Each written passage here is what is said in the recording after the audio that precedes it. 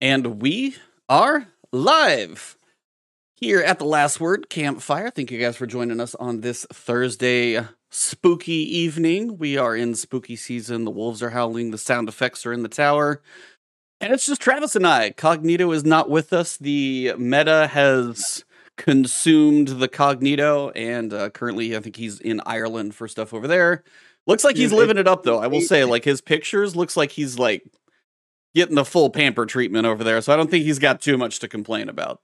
It took you way too long to get to the part where you said he was in Ireland, because your openings were he's no longer with us and the meta has consumed him. Those were the two ways you put it before you said he was in Ireland. And I was like, dude, our audience thinks he's dead for like 8 seconds. They think he's dead. 8 seconds and then I recovered. But well, that is Travis, sir. How are you doing? What have you been up to? You are famous on the internet right now. You are definitely being quoted and mentioned in the places. My review is famous, which is how I prefer to keep it. But yeah, I'm any day there's a major review, which I haven't done too many AAA reviews for. Is this your biggest? IGN.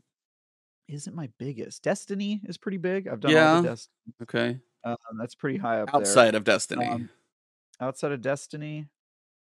There probably is one. Oh, you know what? I've done like a Legend of Zelda game. That's probably pretty huge. And yeah. Some of the anime games they have like huge audiences, so those blow up. But anytime there's a AAA game and the review score isn't what people are expecting, which I think people are expecting middling scores, and unfortunately, I'm afraid to say the situation is much worse, which we can talk about later on. But that my life has been very very hilarious today.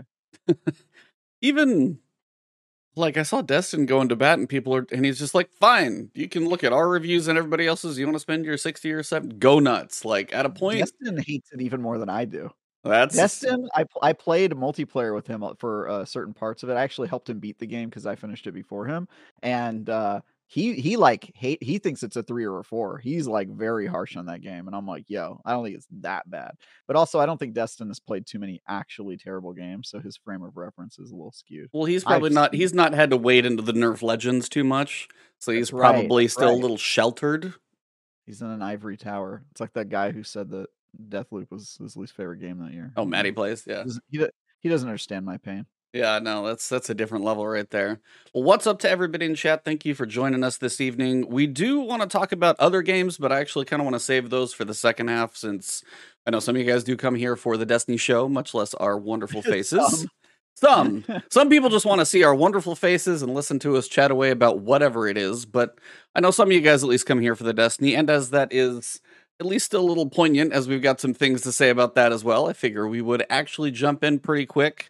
So we're going to kind of do the show in a reverse order of like, what have we been up to and playing, switch it. We're just going to jump into Destiny. And this week kicked off Festival of the Lost. Kind of. It took about 12 hours to really officially get kicked off because everybody was on hold for a little while in that initial quest up.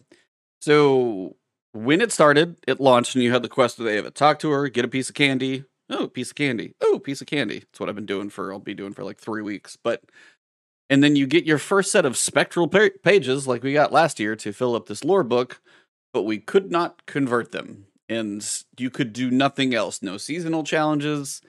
And if you were farming, you were kind of wasting your time. So it did not get off to a great start. Now, they did fix it in about 10 hours, I would say. So definitely somebody was working overtime in the IT department, I would guarantee.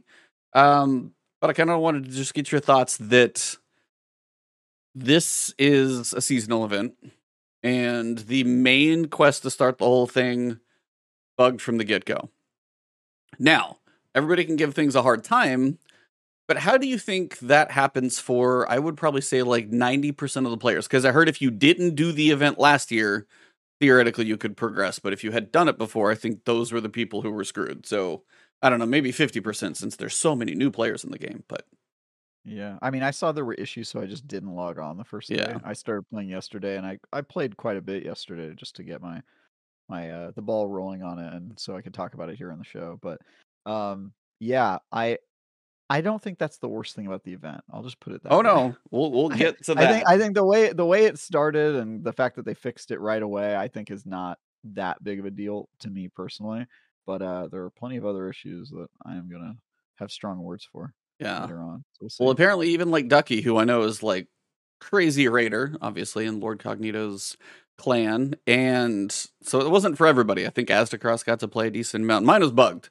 So my issue was you go to do the haunted sector after you get a couple of pages, and you're supposed to convert those from spectral, which are spooky pages, to manifested pages that actually have words and lore on them, and then come back and put them in the book. And then you would basically be done and be able to go off and farm and work on all the challenges. But that initial quest was bugged. Maybe it was 50% of the player base, but that's still that begs the question. And even now, when you go into the lost sector, I do, and it says all spectral pages manifested right when I start. That still works, but the debuff is still there. So it's something weird is going on with the manifested pages, or some weird carryover trigger from, I don't know what it is. I'm not a developer, armchair developer at worst. So it's kind of one of those things. It didn't get off to the greatest start. But I want to get your thoughts on what is your biggest gripe about the event? Let's start there. See if you can make this a list. What is your Making me biggest pick my gripe? favorite child, or in this case, my least favorite Least favorite child. child, yes. I guess my least favorite thing is that it is an identical event to last year, that last year was free and this year they want you to pay for it. That to me is nuts.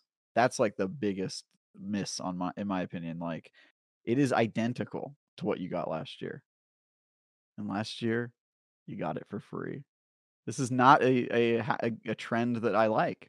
So that would be the first thing that I have a problem with, Okay. and probably the biggest.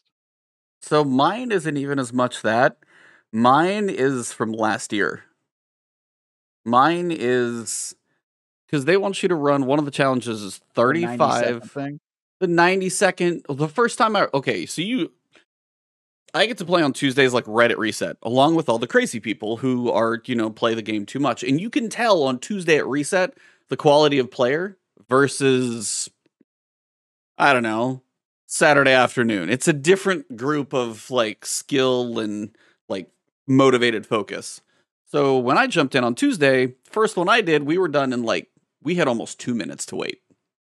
So it hit me really early, and I was like, okay. So basically what happens is you go into the haunted sector and you kill the big headless ones, like you can see on the video, big purple pumpkin heads. You can kill up to 10 of those in the time allotted. But once you're done with 10, it doesn't just transition you to the boss phase. You wait for the timer, no matter how much time is left, 2 minutes, 90 seconds, 60 seconds. You just sit there and wait. And this was the exact same issue that was there last year that I feel like they said they were looking into. And I think Paul even asked like a reply today, and Leanna replied to say it's being investigated. And I'm going, still? It's still being investigated a year later. And I don't want to. There's certain things I try not to say about developers because I know they work hard and typically do certain things. I know everybody's like, oh, QA didn't find this thing. They for sure probably found it. It just didn't get prioritized, whatever it may be.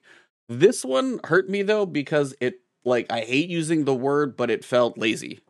It felt to a point when it says the team is currently investigating the 60 to 90-second timer thing from last year.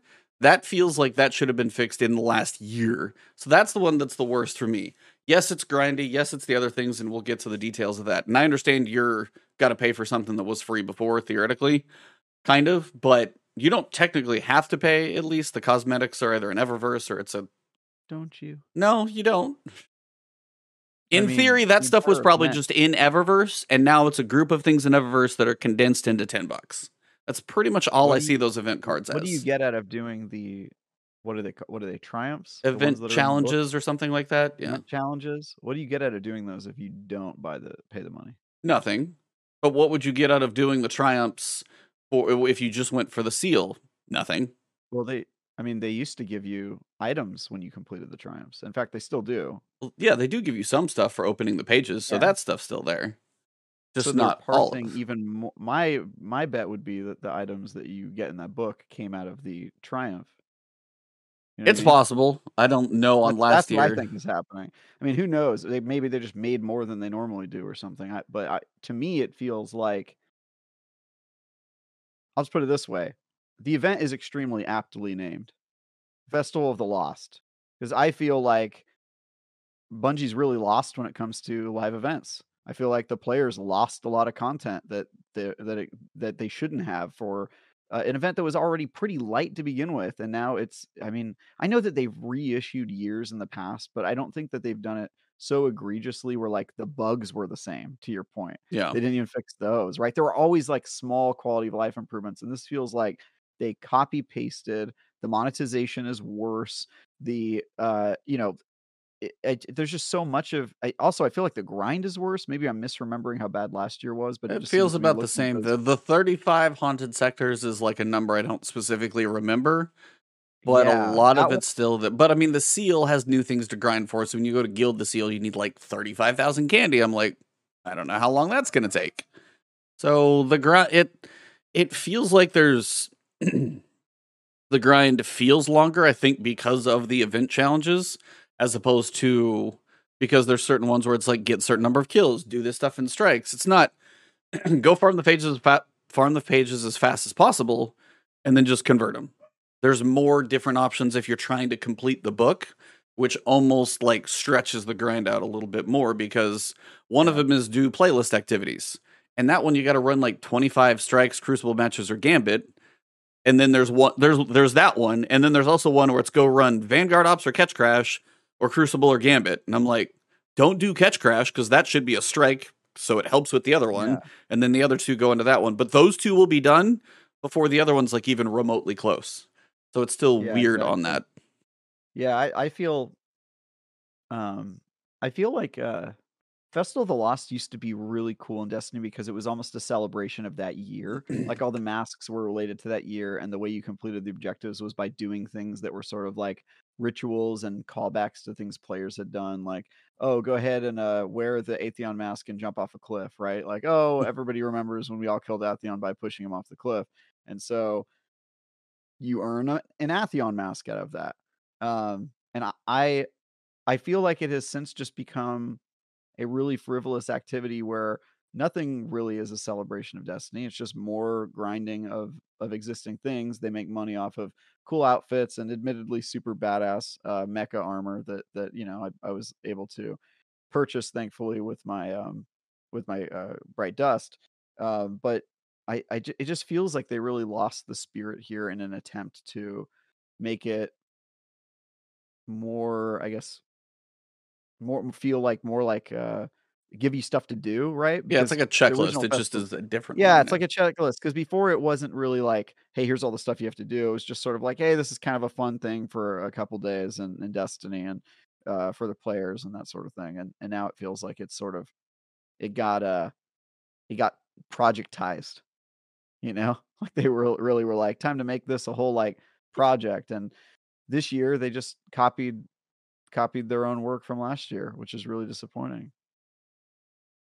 Yeah, I think can't remember who said it. Tassie checked his thoughts on it early because I sent him a message like, "Oh, so we traded a couple DMs," and then his was saying like, "There's one new lost sector, I think. One. You do some on the moon, you do some on Nessus, you do some on EDZ or Cosmodrome, and you're gonna run enough of those that that's all gonna blend together. But yeah, it's like it is very copy the exact same issues it had before, bring it forward, add a longer checklist to it than we had previously. Now, maybe they made more cosmetics and put those in the event card, but it does feel like now you've got to either spend money or a large chunk of bright dust on the mech armor, which half the people voted for, half the people wanted the monsters. Titans, I will say, we won the mech armor. We got the cool armor because the Gundam armor for Titans wins. If you don't love the I hunter haven't or the even looked at the other warlock, one. if you don't love the hunter or the warlock, you can get it. Especially the warlock, I would say, is the weakest. The hunter has some potential.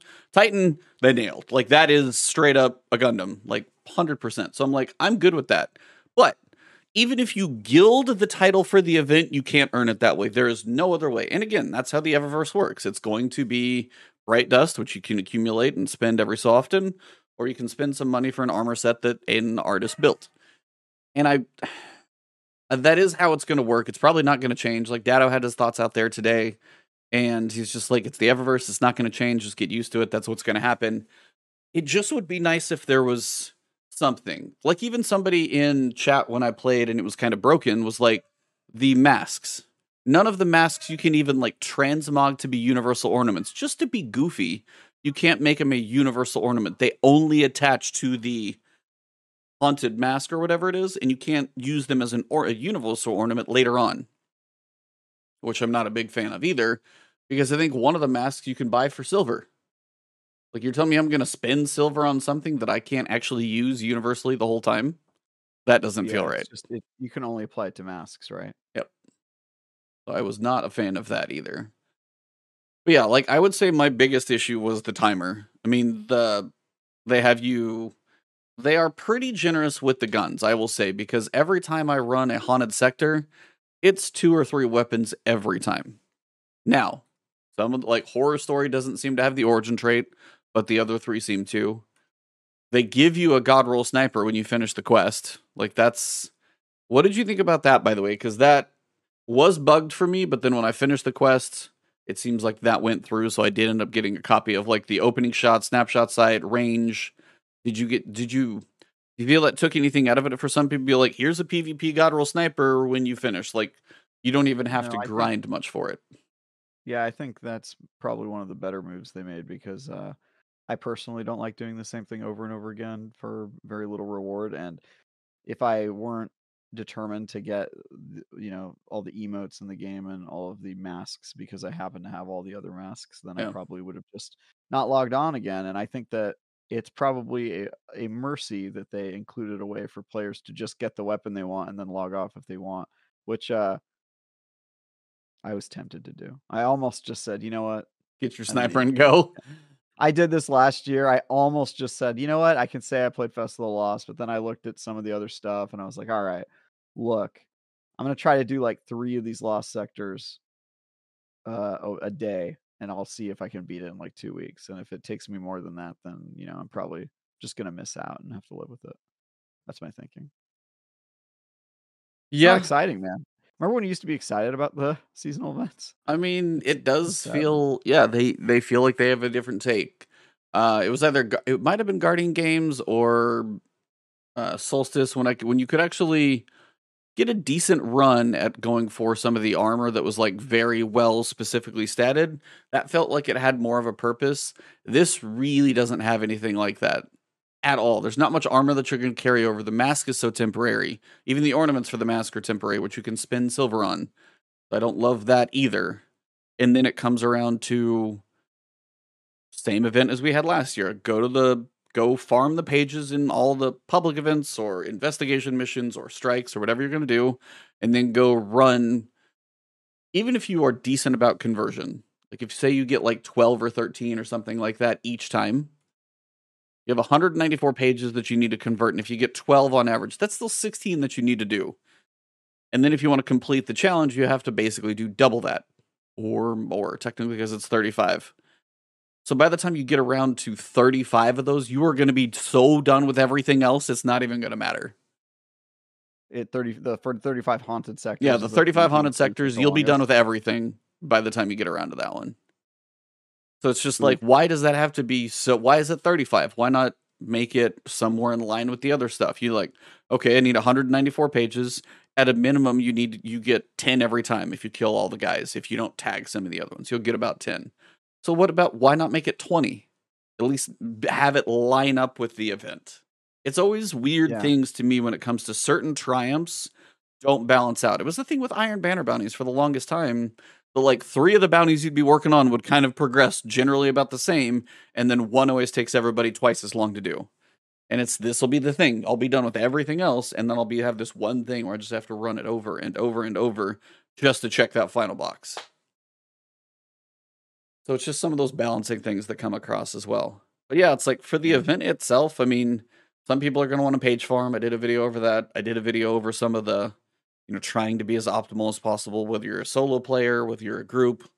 People are just checkpoint farming and stuff of that nature. And maybe that's the thing. They know people are just going to checkpoint farm the pages and, run it as a group, but then they can't even have the actual event itself, the Haunted Lost Sector.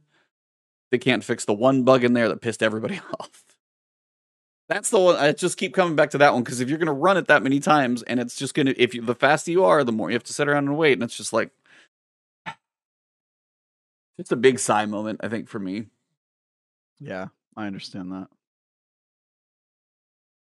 Yeah, I mean, I think we've probably exhausted it. I think I haven't seen anybody that feels particularly good about this. So I don't know if us like even waxing philosophical about how disappointing and in need of repair some of these seasonal events is really helpful to people. I think we all kind of know what the rub is here.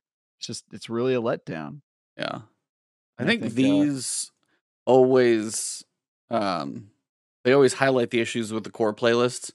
We haven't had that big change we haven't had that big change to like PvP in a long time. So then if you're stuck doing that, you're like, yep, seen these maps for a while. Strikes. I've run these strikes for years now, and it's like, yep, I will just mindlessly go through them.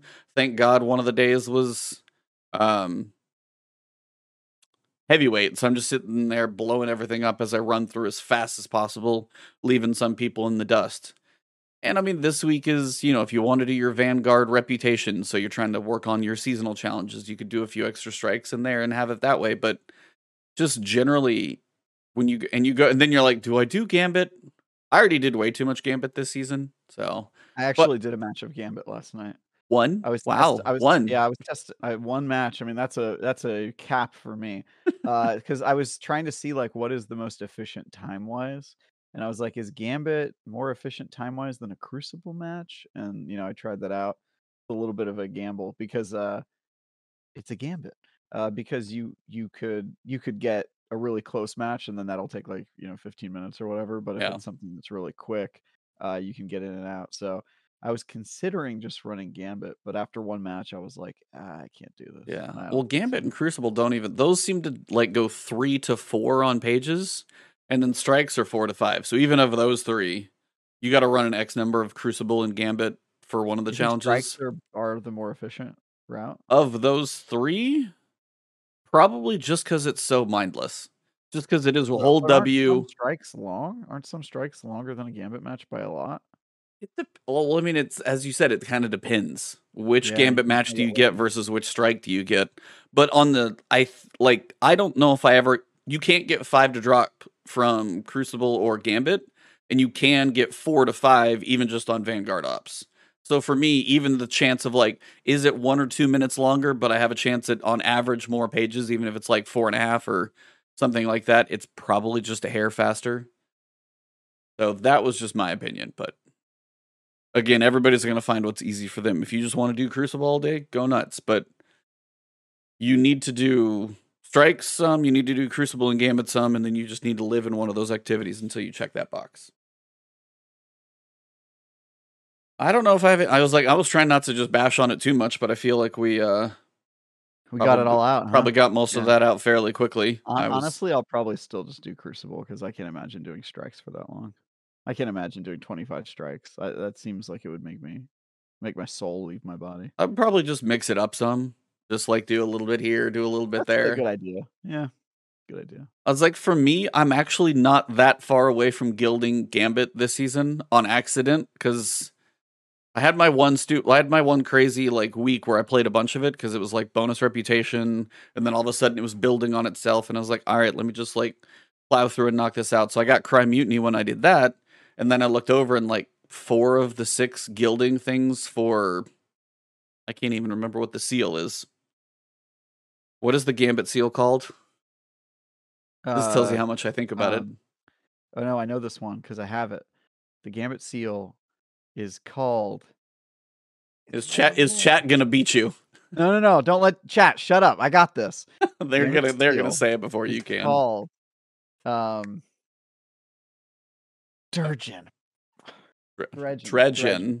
Dredgen.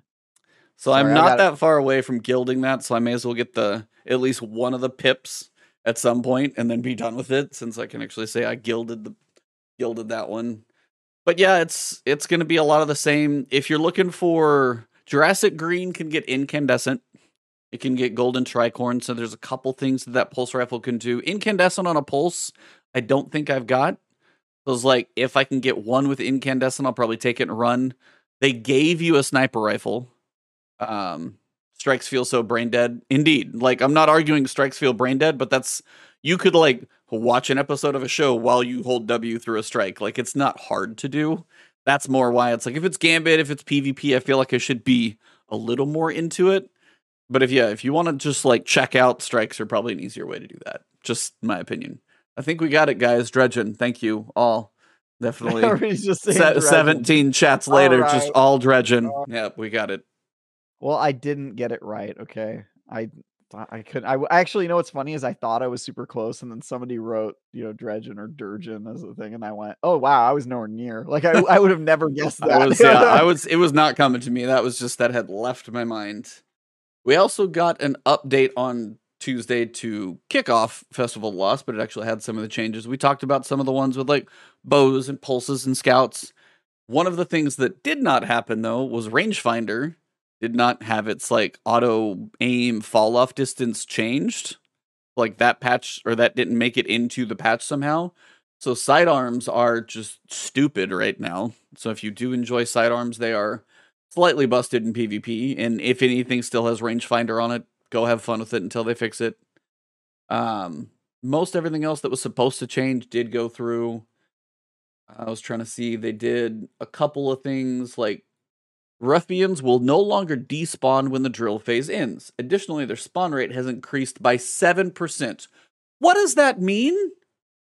What does that even mean? Like, we're already mad that if you actually are efficient at the thing, you're going to skip the phase where they spawn. So the fact that they don't despawn doesn't matter if you're still efficient at the activity. But now they increase their spawn rate by 7%. Well, I think people wanted more Ruffians, right? Because they're trying to get that I know they do. Really but I'm like, what does it mean when is it just the random ones in the things are up by 7%? Up that thing by like 50%. It's already painful. Oh, you're saying it's not enough. No, and why is it just, what is 7% in relation to? Is it relation to 0.1% chance that you'll see one in the middle of a run anyway? It's such a, it's like increased by 7%. With what was it before? What is it now? What are the actual thing? Like, we're this far into the season. Just make it nicer than they won't despawn, and then they increase it by 7% is like Bungie's magic number. I feel like that's why they picked it. I couldn't think of anything else. Bungie's number is 7, and I'm just like, maybe? Did you just pick 7 for entertainment value? Because there wasn't another reason to raise it by 77%. That would have been fun. They could have raised it by 777%, and I would have been okay with it. But so yeah, that was changed. They did a couple tweaks to Eruption. Nothing major though. Generally, I would say duality was supposed to be fixed, but then I saw on Twitter that people are still having issues with the bells killing you, so I can't confirm either way on that one. I was like, I don't know if duality technically works. In the patch notes, it says that it should be fixed. I haven't had really an issue with the bell killing me, or maybe I have it, I just haven't paid attention to it, but some people are saying it's still killing them, so I don't know. The thing where you accidentally set off the bell or whatever? Not the accident. It's not going to get like the bell switching like kills you, I think. Yeah. I haven't done that since I got the exotic. So. Oh, I still don't have the exotic, but I haven't run it that much between other things. The last exotic I'm missing is the King's Fallen. I need Touch of Malice. No. Nice. Somebody run the raid with me. We need a You can put that out on Twitter and have a group run it in no time. I'm sure you could. Let's do it, guys. Let's get a group for me. No, but I wanted to. I've been watching and thinking this more and more, and the way this event came out. Yeah, Ducky's got you. You're good. The way this event came out, the way they keep working on fixes for like the Bell of Conquest killing people or other things. Do you still feel Lightfall's going to hit February, whatever it is, or do you feel? But I've never thought that. You did. I know you and I both did. Yeah. But I still think. I think that it's going to be 18-month release windows. I think that's got to be what they do. The way I watch more and more things having bugs right now, I feel like they just need to take their time, because I feel like they they're almost forcing themselves on this consistent like content cycle in 3-month seasons, and here's a seasonal event. But the seasonal event comes out with a broken quest, a bug from last year. I'm like, seasonal event from last year where you didn't make that many changes is broken, and you expect me to think that Lightfall is going to come out in 12 months. I'm not saying they haven't been working on it for a while, but it just doesn't feel like enough time. And this is going to be, it was 13 months for Shadowkeep, 14 months, and then 15 months for Witch Queen. So they've delayed each one of them, and now all of a sudden Lightfall is going to like shorten everything up by 3 months for the next expansion. I just don't. I will believe it when I see it, but you are not going to surprise me at all if they're like, we need to delay Lightfall by approximately 3 to 6 months. I'd be like, yep, 100% believe it. Now, I don't know. I can't believe that they announced it for the time window they did. I honestly thought for sure that they were gonna put no release date for it Just like because spring, give you like a yeah, I thought vague, they'd say that, or they'd say, like, they would just put the year that it's yeah, gonna be next 2023, year, and we're and then like, they all would right, fine. They're giving yeah, I'm themselves a just little, surprised they put a time. I think maybe because they wanted to do pre-orders. Maybe you can't do a pre-order until you have some kind of release date. without a I have no date. idea. Yeah, Maybe I don't that's, I know. wonder if that's actually it. I don't think it is 'cause I think I have definitely pre-ordered games that didn't have an official time, but Yeah. maybe I'm wrong. I don't can't think of a specific example. But yeah, I don't know. I don't know why they give it a date. It doesn't seem realistic. We know nothing about the game though. I haven't No. been to the Bungie office since COVID started. I have no idea what's going on over there. I have no insider information anymore. We'll see. It will come out with just without a QA pass. And that's the thing I do want to say, like, QA is something that Bungie actually does take seriously, and QA probably finds most of what you see. The question is, can they actually track down the bug? Can it get prioritized? Can it make it into a launch? How many bugs there are? What is the order of what is a game breaking thing? And sometimes they are. And what is something where like, hey, we can just deactivate an exotic that we launch and fix it later. So it's like, I bet you QA finds damn near all of that stuff, I would imagine. Now, Yeah. the fact that Festival of the Lost wasn't fixed for a year, I have questions about that one specifically because that was the same thing. But more often than not, I would imagine with a big, how can I say Bungie takes QA seriously? They clearly don't. I don't want to get into an argument right now, but there is a lot of testers and things that go into the game. And ask any studio probably that has ever like talked about QA or any developer, anybody who interviews them, it's usually not that QA doesn't find stuff, is what I've generally heard. Now, I'm not saying nobody's perfect, but I've generally heard that QA more often than not finds things. It's where the priority falls in trying to implement the fixes. QA can probably be like, yeah, this is broken. Here's the error. Then somebody has to go in, figure out the code, not break the spaghetti code, make sure they don't break 14 other things to do it, prioritize it ahead of development and other things and all that other stuff. Like, that's where I don't think QA needs to be thrown under the bus, in my opinion. I could be totally wrong. There's also a difference between taking QA seriously and doing it perfect. Or even well, honestly. Like you can take something seriously, not do well. We also talked a while back about the lost Jira ticket that I think exists for some of these. I think that some of these have been on their checklist for a while, and people are just like, "Oh, right, yeah, we forgot to assign that ticket to someone." There's always those sorts of hitches, especially now that they're working remote. I personally wonder if them working remote is going to make content a lot slower or a lot more unstable. That's just my personal, uh, you know, question mark for me. But it does make things harder. Makes communication harder. Makes when you're not in the same office with somebody, makes things go a little more slowly, in my experience. So yeah, I am nervous about Lightfall. That's what I will say. I'm a little nervous. It I was like, I appreciate playing Bungie because it still feels good when you got to click ahead, it explodes, the guns feel good. Those are always there. But I'm with you, like, as we've been going through Season of the Risen, and then Season, Witch Queen wasn't perfect by any stretch. But then we had Season of the Haunted, had its share of bugs. And now this season, for sure, has had its share. Falcon was disabled for 8, 9 weeks. And that's the exotic of the season that you're going to get to play for half of it. Um, it does seem that it's one of those situations where I am nervous about the 1 year time frame. I think that's probably the best way for me to phrase it. I am nervous about the 1 year time frame, giving them enough time to put out a polished expansion. Because if the seasons are telling it all, then I worry about the amount of time they would have to polish a full expansion, because it's not going to be small. They're never small. There's a lot of stuff in there, and it's just kind of difficult to picture it in a year when the last 3 have taken progressively longer. So that's where I'm at.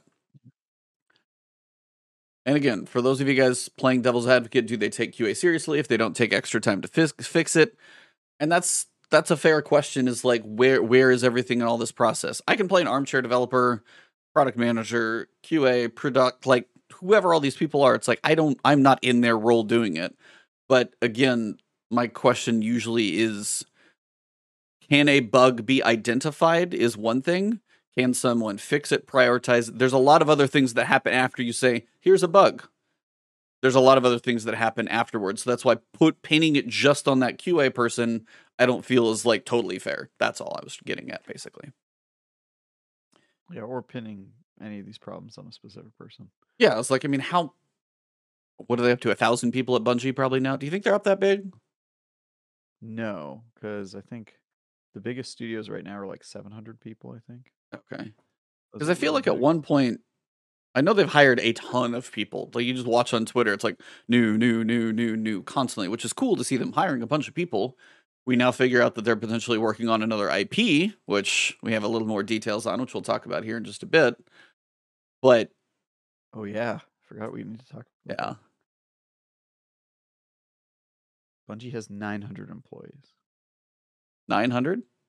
900. Where'd you find that? Or just Googled it. Oh, there you go. So close to 1,000. But again, as we've said, but those aren't developers. I think when I said 600, 700, I think I'm talking about pure developers. That is a lot, though, still. But now we have to wonder, possible new IP. Still don't know if there's a third one that's like unrumored and other things out there. But yeah, it's like, so we don't know how many. Then you have a live team. Then you have the team working on expansions, and then how they are divided up. It's interesting. And yeah, because they were an independent studio, they also had to hire like PR people and, you know, the HR and people that have nothing to do with game development. So I imagine that that's a fair chunk of their employees. Well, I guess with the world of Destiny, is there much more to talk about on Destiny at the moment? There was one to talk about that's not Destiny. Hold on. No, before we get there, there was one patch note, and I just kind of wanted to get your take on this, because they mentioned the weapons that are going away from the playlists at the end of this season. So the Forge's Pledge Pulse Rifle, Wristwalker Shotgun from Iron Banner. This is the last season you'll be able to acquire those. Trials of Osiris, Aisha's Embrace Scout Rifle, which I feel like just got here, by the way. That's very odd that that's like here and gone. Interesting. Reed's Regret Linear Fusion. They're probably, so that one goes. So if you're looking for one of those still, Stasis Linear.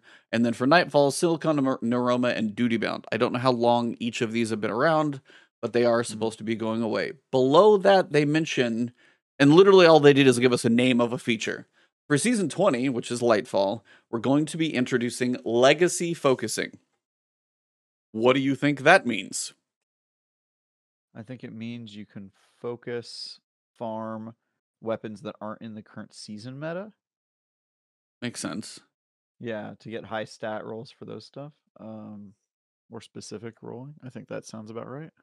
Yeah, I was trying to figure out if they're going to do any crafting of, say, like your silicon, but like a lot of the things that come as like a silicon neuroma, I guess you could craft those because those have perk pools to them. So maybe there's crafting. I think it's the other thing. The thing so like umbrals, like umbral focusing. Yeah, for the umbral season, except for you can do it for stuff that isn't in the current season loot box. That'd be my guess. And they have some of those things going on in this season. Like you can go do like a Suros one, or you can do some of those, and maybe it's just dump all the legacy stuff. Whether it's like Aisha's, all this stuff might be in there, and I wonder how big that pool is going to be. You know, Rahul will have like an icon that's like, you know, high stat armor roll on a legacy armor set, high stat, you know, whatever on this roll, and then you can just pick one. That'd be my guess. Probably some sort of extra page or menu that lets you do something like that. Yeah. It's just funny. They're like, we're not quite ready to share details about it yet, but here's the name of a thing so you can churn on it for a little bit. I'm like, okay, legacy things. are potentially going to be focusable. Do with that what you will. But still speaking of Bungie, there is a rumor that seems to have hit the Twitterverse today.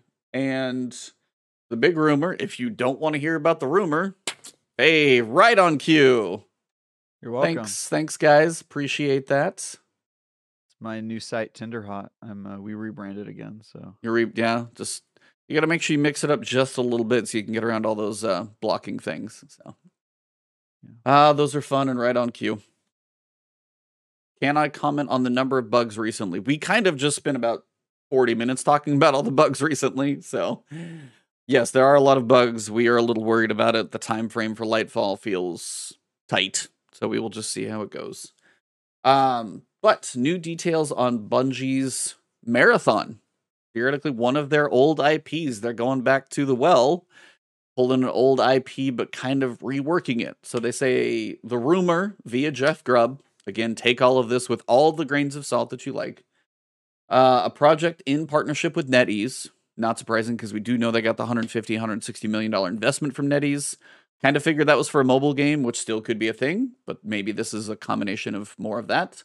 They describe it as very Tarkov-like, which is go in, like try to stay alive as your team, and then extract whatever it is you and your team go in with. Big focus on no load times, very minimal queue times, likely free-to-play, live service. Not a shock on live service because we know Sony wants live service IPs. What they do. That's what highly customizable character. It's not a bad thing. And authentic Bungie FPS. If they can nail the shooting experience in a different IP, that alone will just be impressive because, Halo Bungie has a track record of feeling good. So how could they not nail the shooting experience? I was like, if not, then I don't know. Yeah, it's like, I don't know if they could release a game, especially if it's a shooter from Bungie that doesn't have a good shooting experience. But I was curious your thoughts on, I don't know damn near anything about Marathon. I don't know if you do, but the feeling of like a Bungie Tarkov live service, free to play, thoughts? About what I expected. Okay. It's about what I expected they were working on. I figured they were going back to basics. I figured it would be multiplayer centric since that's the main thing that Destiny 2 is kind of lacked and is obviously not the focus on. And free to play, not surprising. I think Destiny should be free to play. Maybe think about doing that. And then I'm hoping that it's an arena shooter. I hope they're going back to their real roots about competitive multiplayer rather than sort of like a hero shooter or something more Overwatchy. I'm hoping that they don't do that. But it says customizable character, so that does feel like more of what you're saying, not hero, more your own guy. Yes. Now you might be able to make that argument that all the skins that you buy in Fortnite makes your character customizable, but I don't know if that's maybe, but it wouldn't feel like the Bungie way with what we've got currently. But I think my initial reaction to seeing this rumor was, okay, cool, that might be a game for me. Bungie shooting multiplayer game. I'm interested. But you know who it's more a game for than me? Sony. Because it has all of the tick marks for what Sony does not have in their portfolio. Yeah. Shooters, free-to-play games, live service, yada yada, not story-based. And I think Sony probably saw this game and factored that probably heavily into their plan to buy it. So, yeah, I'm a Destiny fan. I hope it does well. I'm a Bungie fan. I'll probably play it. I'll definitely play it. Let's be honest. I mean, we're going to talk about it a lot on this show. Of course we'll play. Especially if it's free to play. Why wouldn't I? Yeah. I think it'll be a PlayStation exclusive. I would see that potentially. I know Bungie said they wanted their creative freedom to make what they want to, and then it said Destiny would probably still be published everywhere.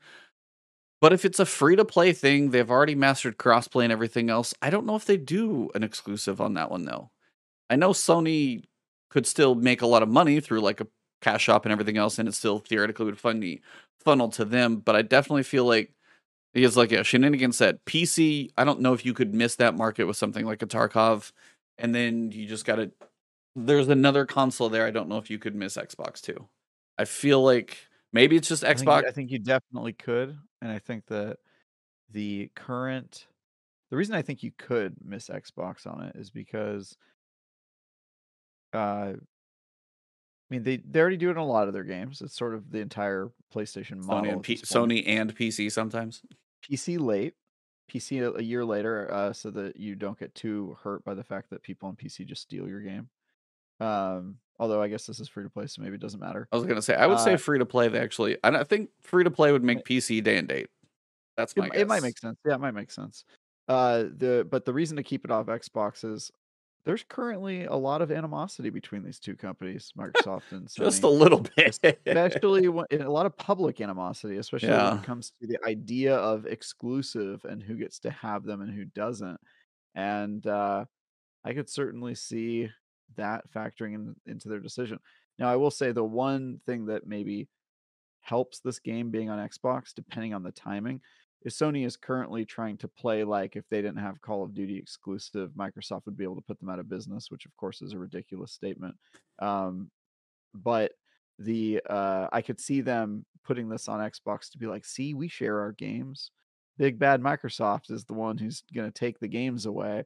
Yeah, but like both of these companies are talking out both sides of their mouth. I mean, yeah, Sony has all the exclusives in the world, and Microsoft's like, oh no, we're a third player. You're a $1 trillion company. Like they dwarfs. They could buy Sony with like half their money from Game Pass. Like it's one of those points where the money. I know Game Pass made a lot of money, not that much, but like yeah, Microsoft could buy Sony. Now, would they ever agree to it? No, it'd be a hostile or something. But like Microsoft is massive.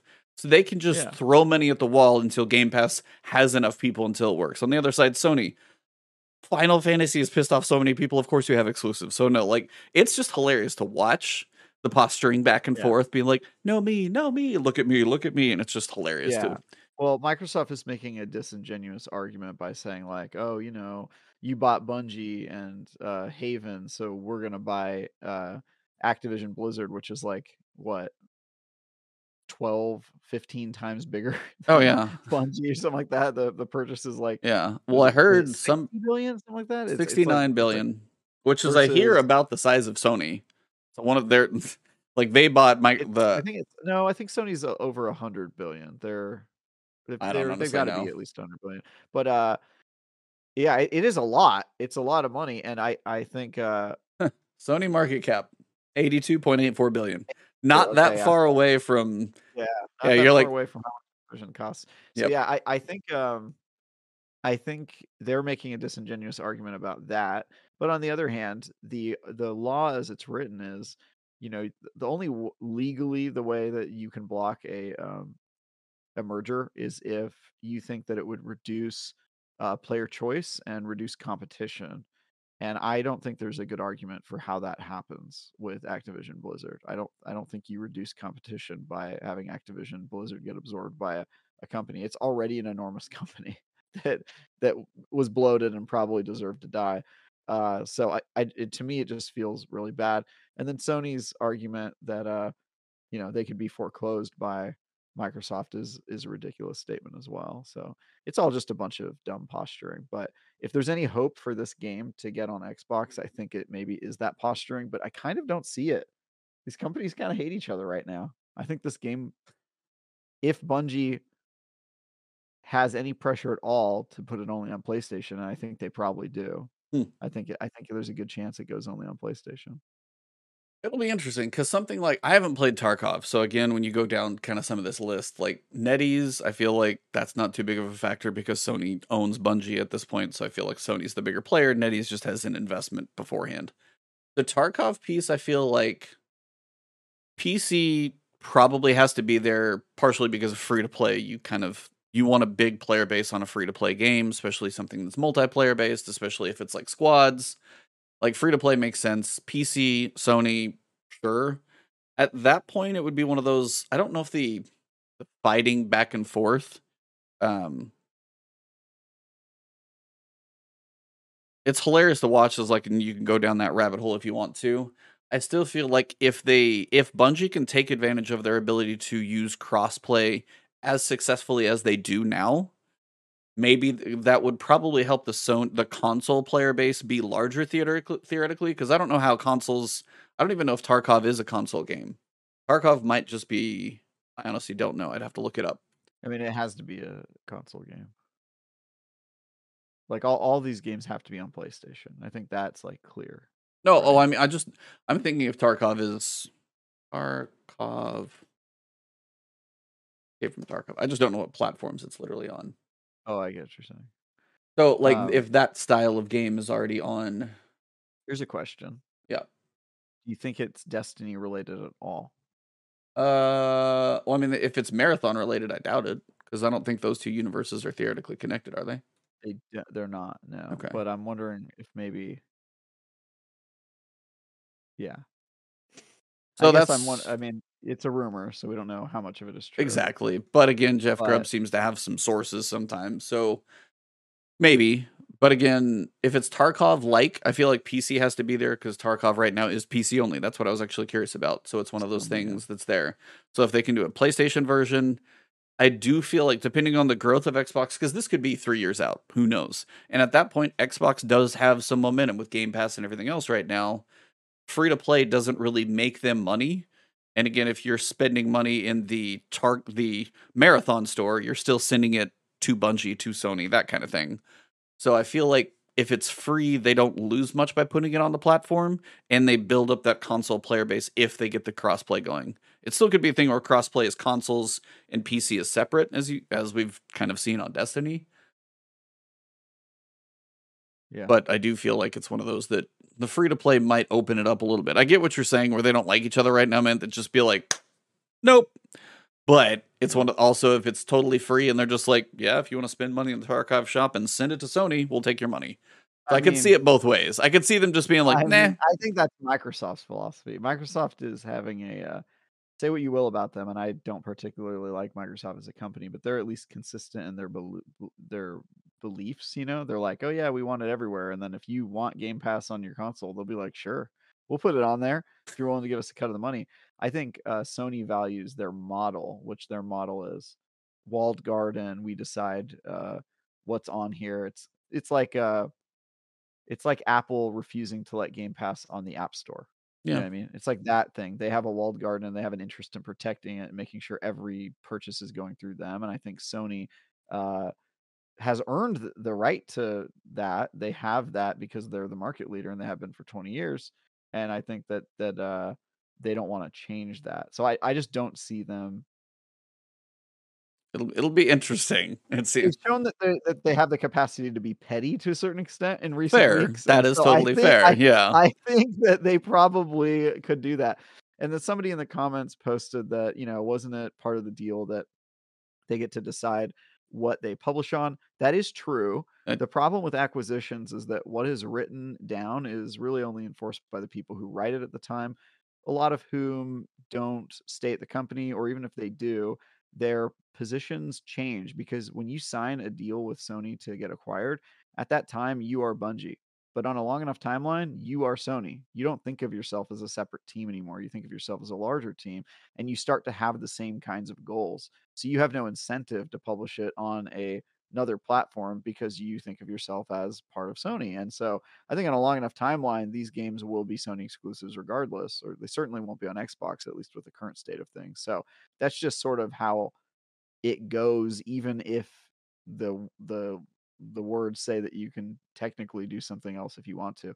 There's just not a high probability that they will exercise that right if Sony is basically like coming down on them and saying, hey, we need to do this. Yeah. You need to be a team player. So it'll be an interesting. I kind of think it'll happen. Maybe not with this game. Yeah, it's kind of one of those where they want a big audience. They still are obviously a company where they try to have that long reach. They want you to play all your games wherever you want, with who you want, that kind of thing. So it is the free to play, the cross play systems. If they move that stuff over, it's not like, you can only hope. I was like, right. I was like, I hope for the benefit of the players that, you know, they have a console crossplay and then they put it on PC. It's free to play everywhere. And then, yeah, if you're buying a skin on the Xbox store, chunk of that's going back to Sony and then, you know, everybody wins. But that would be optimal. on something Tarkov, like, have you ever played? I honestly haven't played Tarkov. I know it's like you go in and you can like do whatever you're gonna do, and if you can't extract, you'll survive. If you die, you lose all your stuff. Like, is that something that interests you? Is that something you'd get into? I haven't played Tarkov, but maybe I'd like it. I don't know. I have not played Tarkov either, but I have heard good things about it. I have some streamer friends that play it and say that it's good. So I like shooters. I like shooters that are well tuned and competitive and have interesting kind of twists about them, and it seems kind of up my alley. So I will definitely play it. A Bungie version that's made by it. I might check out Tarkov. I don't know. I'm not really into the PC shooters thing. I like my controllers. Well, you guys and your controllers, that's fine. They're a beautiful thing. I like my mouse and keyboard. I'm biased. I prefer not to play on a device that was made for emulating a keyboard, a typewriter. It's made for writing words. Yes, but when it comes to the aiming and a mouse, I just feel like I'm always going to have more control to be able to do what I need to do. When you're hunched over a cubicle instrument that was not designed for gaming or with gaming in mind. It's like I was playing first person shooters on mouse and keyboard before I was playing them on controller, I can tell you that. I know.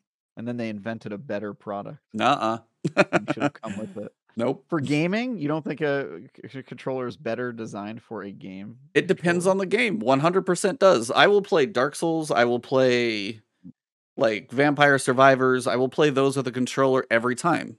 But when it comes to a shooter, you need to do two things typically, and then you have enough hotkeys around you lately with abilities where you can still manage it and it's like the dexterity of the movement with a mouse. I don't have the same control to me, and because that's what I've grown up and I'm used to, but I don't feel like a controller is better for a shooter. There's no way you could convince me of that.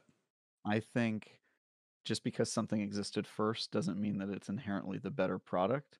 You are the type of person who would still be riding your horse and buggy because it came first. That's not the point. No, sir. no, yes, sir. No. The mouse and keyboard was not designed to play a video game. It just became the default device because nobody had invented one that was for it yet. And so, just here's my experience. Here's my experience with shooters.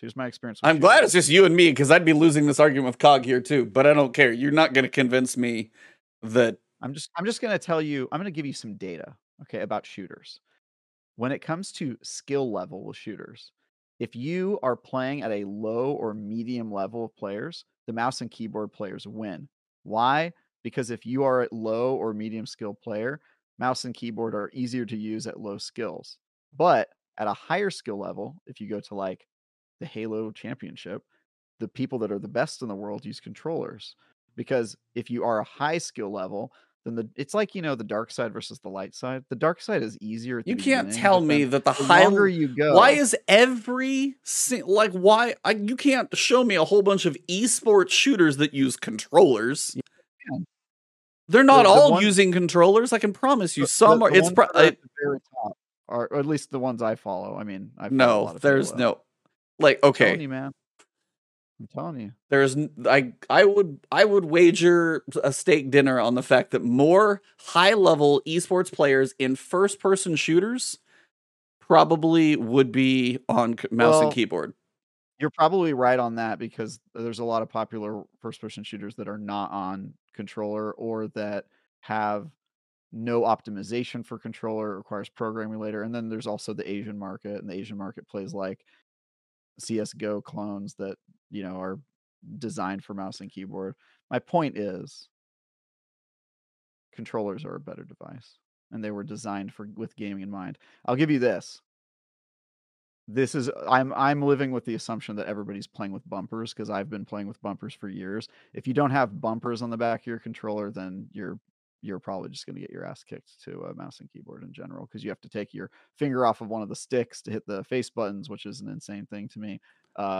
But yeah, if you have a device that was made to do something, I think it's going to perform better than a device that was born out of convenience. Right? This is one of those moments where I don't know if you're trolling me, because I cannot honestly take you seriously.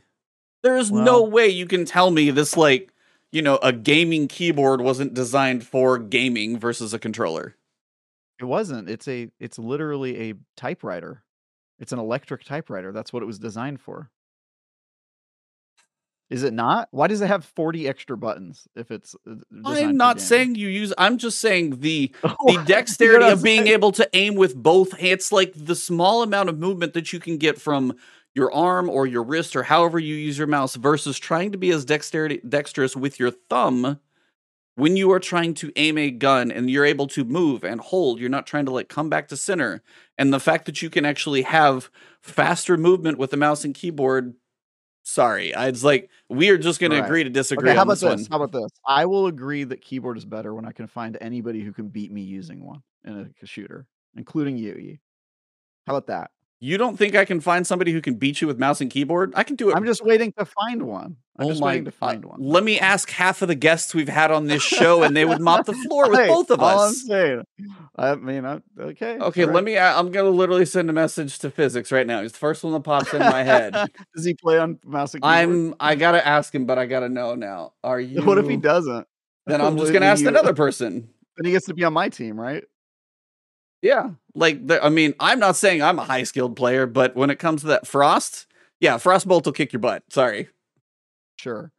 I mean, I probably shouldn't be using Destiny as my use case thing, as my Destiny game time now is like at an all-time low, but yeah.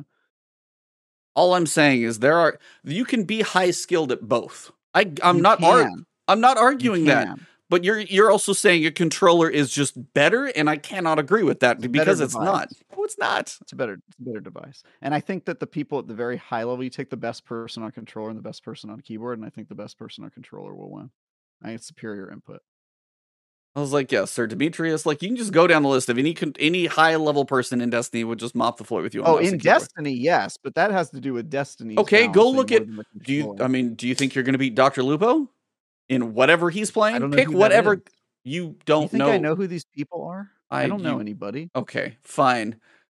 I don't Pick know these somebody in your people. pick somebody in your office who's a high skilled. Destin. No, he's not. Oh well, he claims to be. Okay, well And that's he different. also, You can claim it. by the way, he played Rainbow Six Siege against the people at the IGN office who are like the best at Rainbow I Six would Siege. get walloped in that game. So, And guess who won? who? The team playing on controllers in Rainbow Six Siege, and the team playing on mouse and keyboard got their butts whooped after laughing at the team for playing on controller. This is real. This is documented. You can go and watch these videos. All I can tell you is like go look at any like tournament event and tell me what input method. Okay. They're HSC using happening right now. They're all using controller. That's Halo. Halo is a very specific. Okay, go Well, look it's up on any mouse other and shooter. keyboard. Why aren't they winning? Show me the people winning on mouse and keyboard. Because then. I have actually heard Halo sucks on mouse and keyboard because they didn't design it as well. If you take into account aim assist and everything else, then you're going to get into a whole different discussion of aim assist and bullet magnetism. And that's with any game designed for either input method. It's how the game is made. Take out aim assist, take out it's like going into a manual transmission car with no help. Try and tell me at that point the controller is going to beat the mouse and keyboard player. Do you want me player. to blow your mind right now, Ebontis? You're not going to. I turn aim assist off in pretty much every game I play with controller. If they give me the option. I was like, you can't do it in Destiny. I know you can't in Destiny. It pisses me off because I get my shots pulled away from me. Yeah. You know that thing in Destiny where you're aiming on somebody and then somebody crosses your line of sight? Yes. And you don't. Or do you? Does it do that on controller or mouse and keyboard as well? It can't. There's not as much, but I know it exists. I still know this stuff exists. You're not going to convince me. I am sorry. This is just it's just not going to happen. So anyway, we can move on past that. Is there anything else you want to talk about related to Bungie or Destiny, leaving the input method aside? Because this is just entertainment for the show. I know. I'm just trying to. There's not a lot of Destiny news. We got to make our Mr. Alex uses the Wiimotes when he can, so that's how he plays. Dude, go for it. Motion controls for the win. I'm over here in VR, actually aiming. I mean, some dude beat Elden Ring with a banana, I think. Didn't that happen? I saw one girl beat Elden Ring, Melina in Elden Ring with a dance pad, and I was just like, I saw that too. Oh, that was impressive. That is very impressive. So, yes. Inputs are hilarious. Yep. Okay. I think that wraps up the pieces on Bungie. because we don't know too much else for the time being. Don't know, but if that game could be 2 or 3 years away because they said they wanted to announce something before 2025. So if they are working on something, it's probably got a minute. Hopefully that one comes out more polished. That one, I think we're still talking about the marathon game. Yeah. Right? What's the code name for it again? Oh, I don't think there is one. Wait, what's the code name for Matter? That's a different one then, huh? I don't know if Matter has just been turned into something else. I feel like Matter was a very old code name, and I feel like it's changed into something else. So who knows, honestly. Do you think that this is Matter though? Or do you think this is something completely different? I don't know. I honestly don't. Because I kind of thought Matter was going to get announced this year. I was kind of surprised that they didn't announce it when they did the Bungie event earlier. I think Matter could have been one of those things that was in development, and then maybe, it's maybe one of those things that just like didn't pan out. Maybe it's something they wanted to have come together and it just didn't.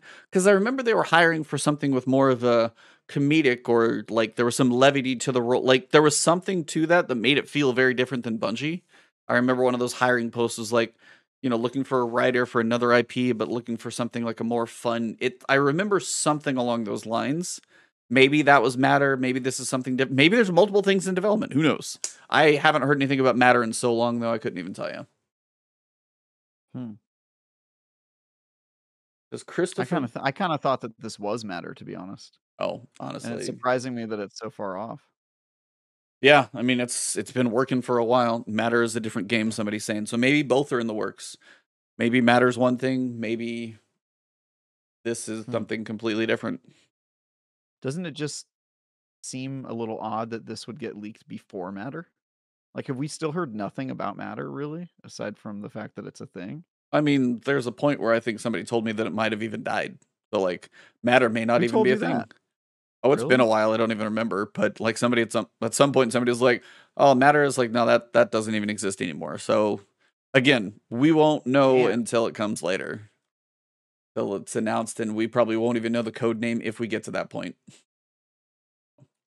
I need to hit up some of my Bungie connects. Yeah, I was like, reach out and see what you guys working on. Yeah, what are you guys working on? It's like, I know this is friend DA, but yeah, it's like, gotta know. Yeah, I heard that too. So somebody said that it was supposed to be a hero shooter. That's what I kind of thought was happening. But you would think that if they've been working on it for as long as they have, and I think that earlier this year, I think it was this year, like in January or February, they hired PR people for Matter. We saw like job listings for. Well, they hired PR for something, so you figured they might be announcing. Yeah, we didn't know if it was Matter. Yeah. It didn't specifically say Matter, but you don't hire PR people like 3 years before the game comes out. You know what I mean? Like, I mean, that would be early. It would definitely be early. That would be super early. Maybe it's a tie-in. There could be, who knows what else going on. Maybe it's the mobile game that NetEase had them do a long time ago. Maybe it is Matter and it's something else.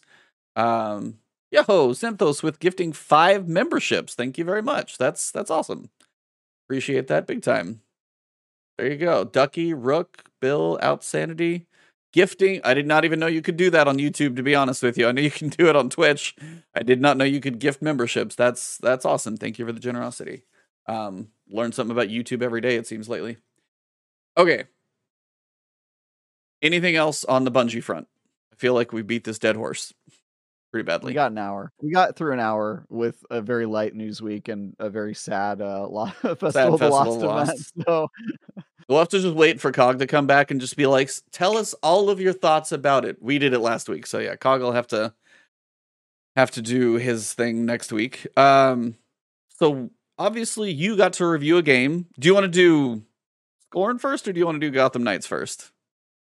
Let's do Gotham Knights. Okay. No, let's do Scorn. Okay. Talk about Scorn. Did you play? How much did you play?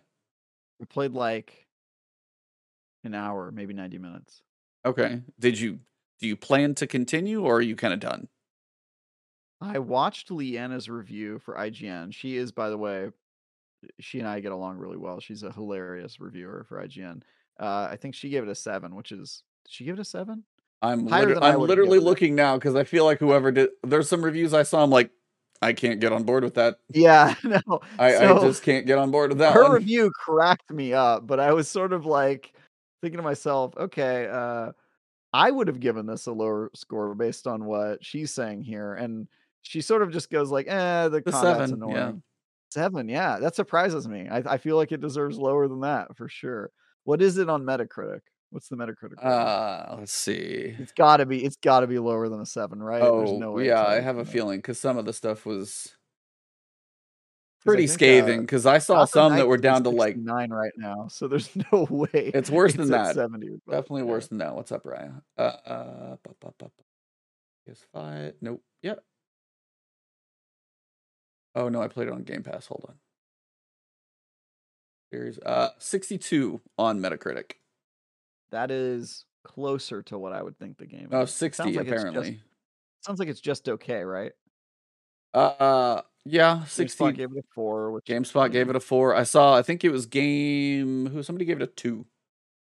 Oh, somebody gave it a 2. the Gymquisition gave it a 2. Somebody else I I don't know know what that gave is. it a was it Game Rant, I think gave it a 2. I know one person yeah.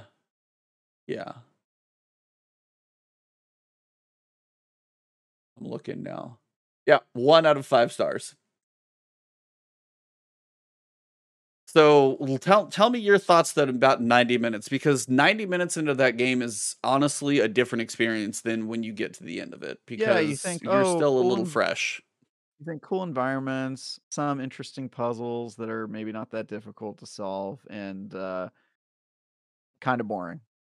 That's my takeaway after 90 minutes. So even right there, I was sort of thinking probably a 6 just based off of what I've played so far, but when I watched the review and saw that there was combat and how bad it was, I was like, "Yo, that is atrocious." That's pretty shout out to Tinder Hot, everybody, hit me up. Oh, yep, they're Uh, back. Hey, Tenderhot, what's um, going on? Let's get you out of yep, here. sometimes. Appreciate that. So I was talking about Scorn and they were like, "Oh, you like piles of flesh, do you?" Yeah. Okay, so I played it on stream. I played it in one stream. It took me right at about probably 6 hours. So it's not a long game. No. It probably would have been at 5.5, but one stupid opening puzzle piece was just like I didn't hit one button where I should have like interacted, and so I was like roaming around trying to figure something out. Then once I figured that out, I had like every other piece of the puzzle from that section done. So I was looking through the IGN score guide, which I do actually kind of like how you guys have words and ideas behind this. So she gave it a 7. Playing a good game is time well spent. I already don't know if I can be on board with the first sentence. I know, I do, I remember all of these descriptions by heart because I read them so much, so, Yeah. yeah, I know what a 7 means. Could This it is be funny. better? Absolutely. Maybe it lacks ambition. Is it too repetitive? Has a few technical bumps in the road, or is too Or it's repetitive? too repetitive. It's a great joke. But we can't. Yeah, I was like, Get it? Because it's yeah, in there twice. yeah.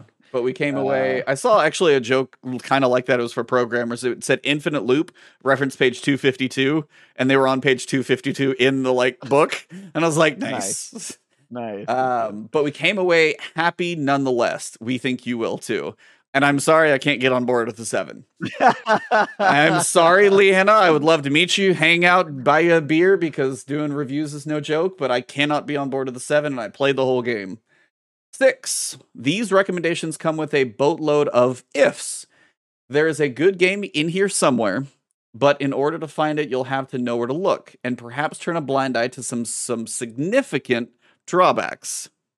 So that sounds at least where this game sits for me, like at the So higher you got end, Mario I'm Party there. 10, Assassin's Creed Chronicle, I don't even know, China, Wolfenstein Oh, Youngblood, you which didn't play that one? no. Those were Assassin's Creed, Chronicles were the 2D Assassin's Creed Oh. games. They're pretty Wolfenstein bad. Youngblood, I heard, should not be a 6, by the way, from what I I've heard. reviewed that game, and I think I gave it lower than a 6, I was so, gonna say, I don't think a that 6 that belongs on wasn't that for one. IGN. So 5 is mediocre. This is the kind of bland, unremarkable game we've mostly forgotten about a day after we finish playing.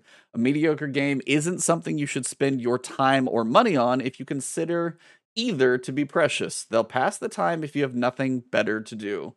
Fallout 76, Crackdown 3, there you go. Rooks Yep. in the chat, like, Youngblood was bad. Like, I heard Youngblood Youngblood was was bad. really rough. Youngblood was bad. And we won't go lower than 4, but I'll read 4. For one reason or another, this is bad. These games made us wish we'd never played them. And it's that description alone is surprising. You have words below that. Even if there is a good idea or two in there somewhere, they're buried under so many bad ones and poorly execution.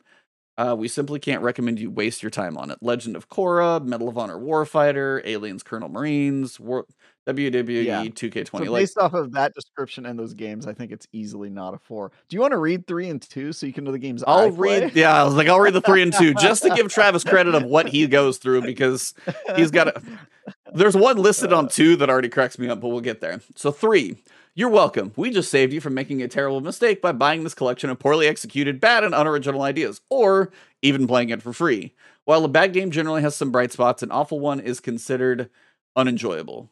Consistently unenjoyable. Yeah. Devil's Third, Raven's Cry, Left Alive, Fighters Uncaged. Haven't heard of those games, probably for a reason. Fighters Uncaged is a Kinect game where it's like a Kinect fighting game.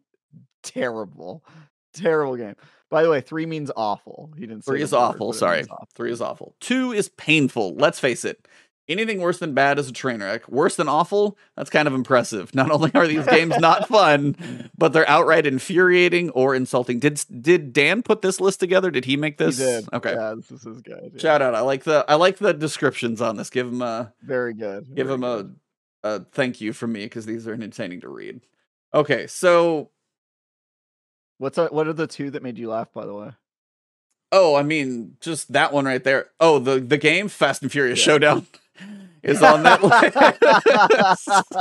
Dude, actually, I heard that game was trash. So here's the thing. I played that entire game for the lore, because I have to stay up to date on my Fast and Furious lore.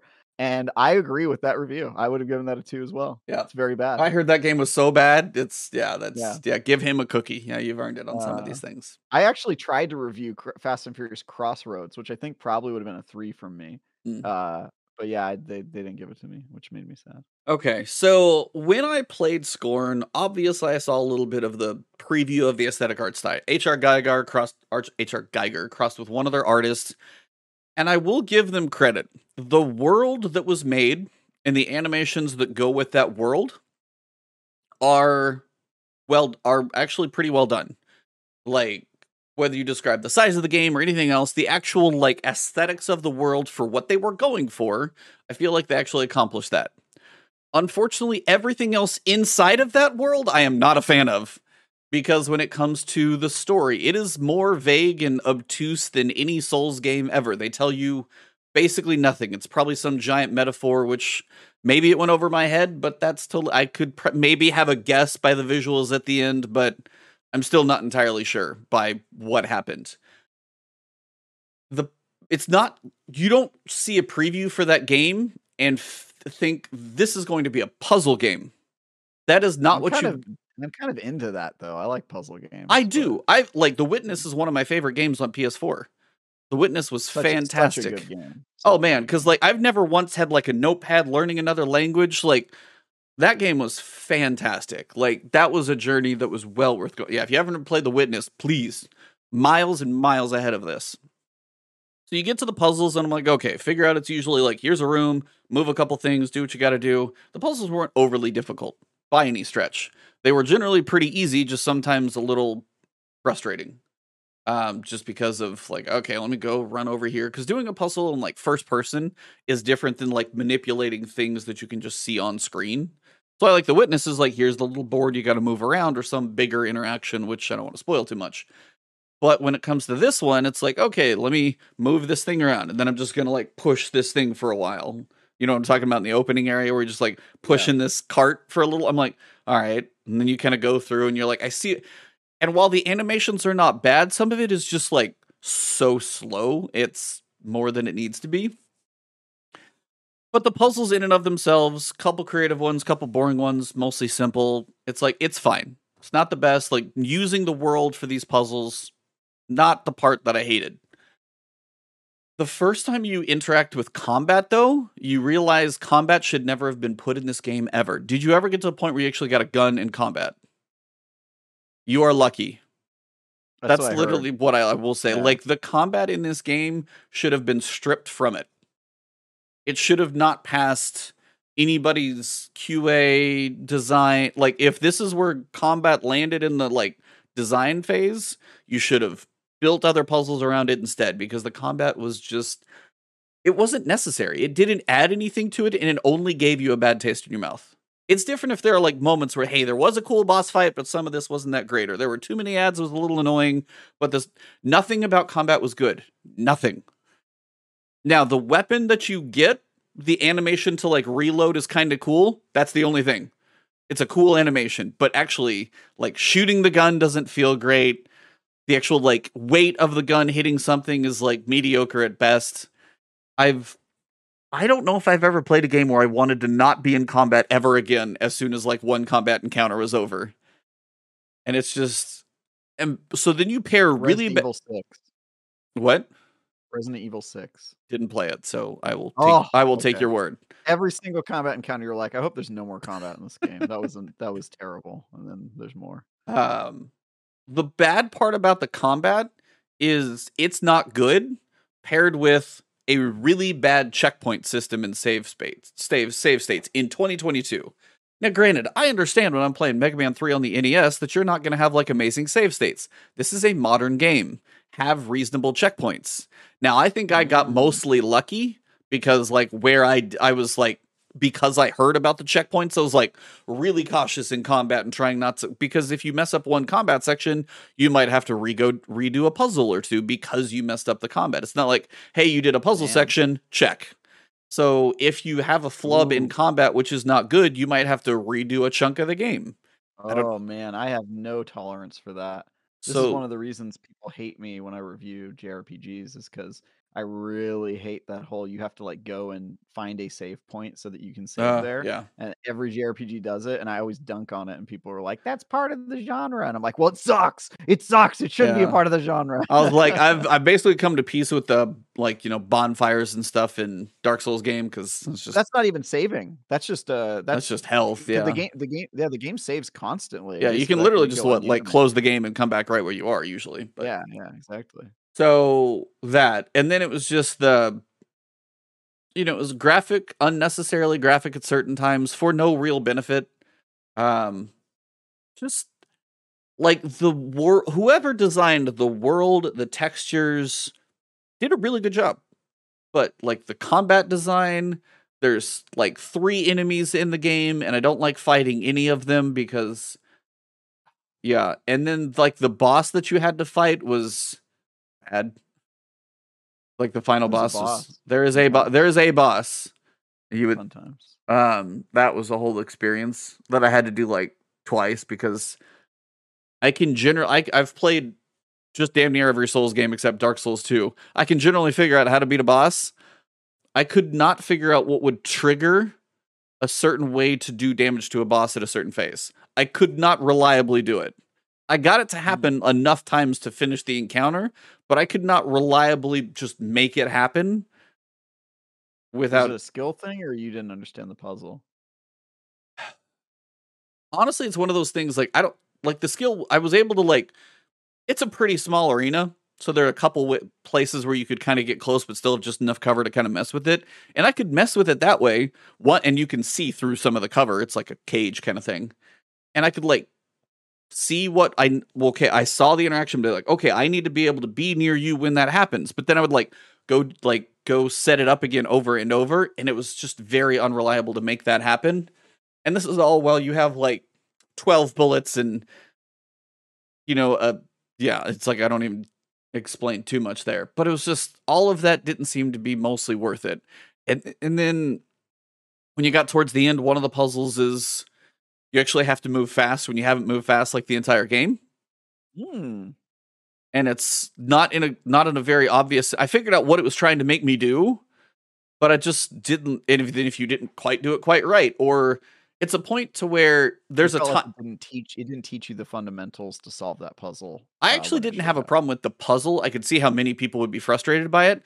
It was the point to where if you didn't go the path they wanted you to, the magical timer would end, as opposed to if you go where they want you to, you would have to have enough time to do the proper thing. So it wasn't a real timer.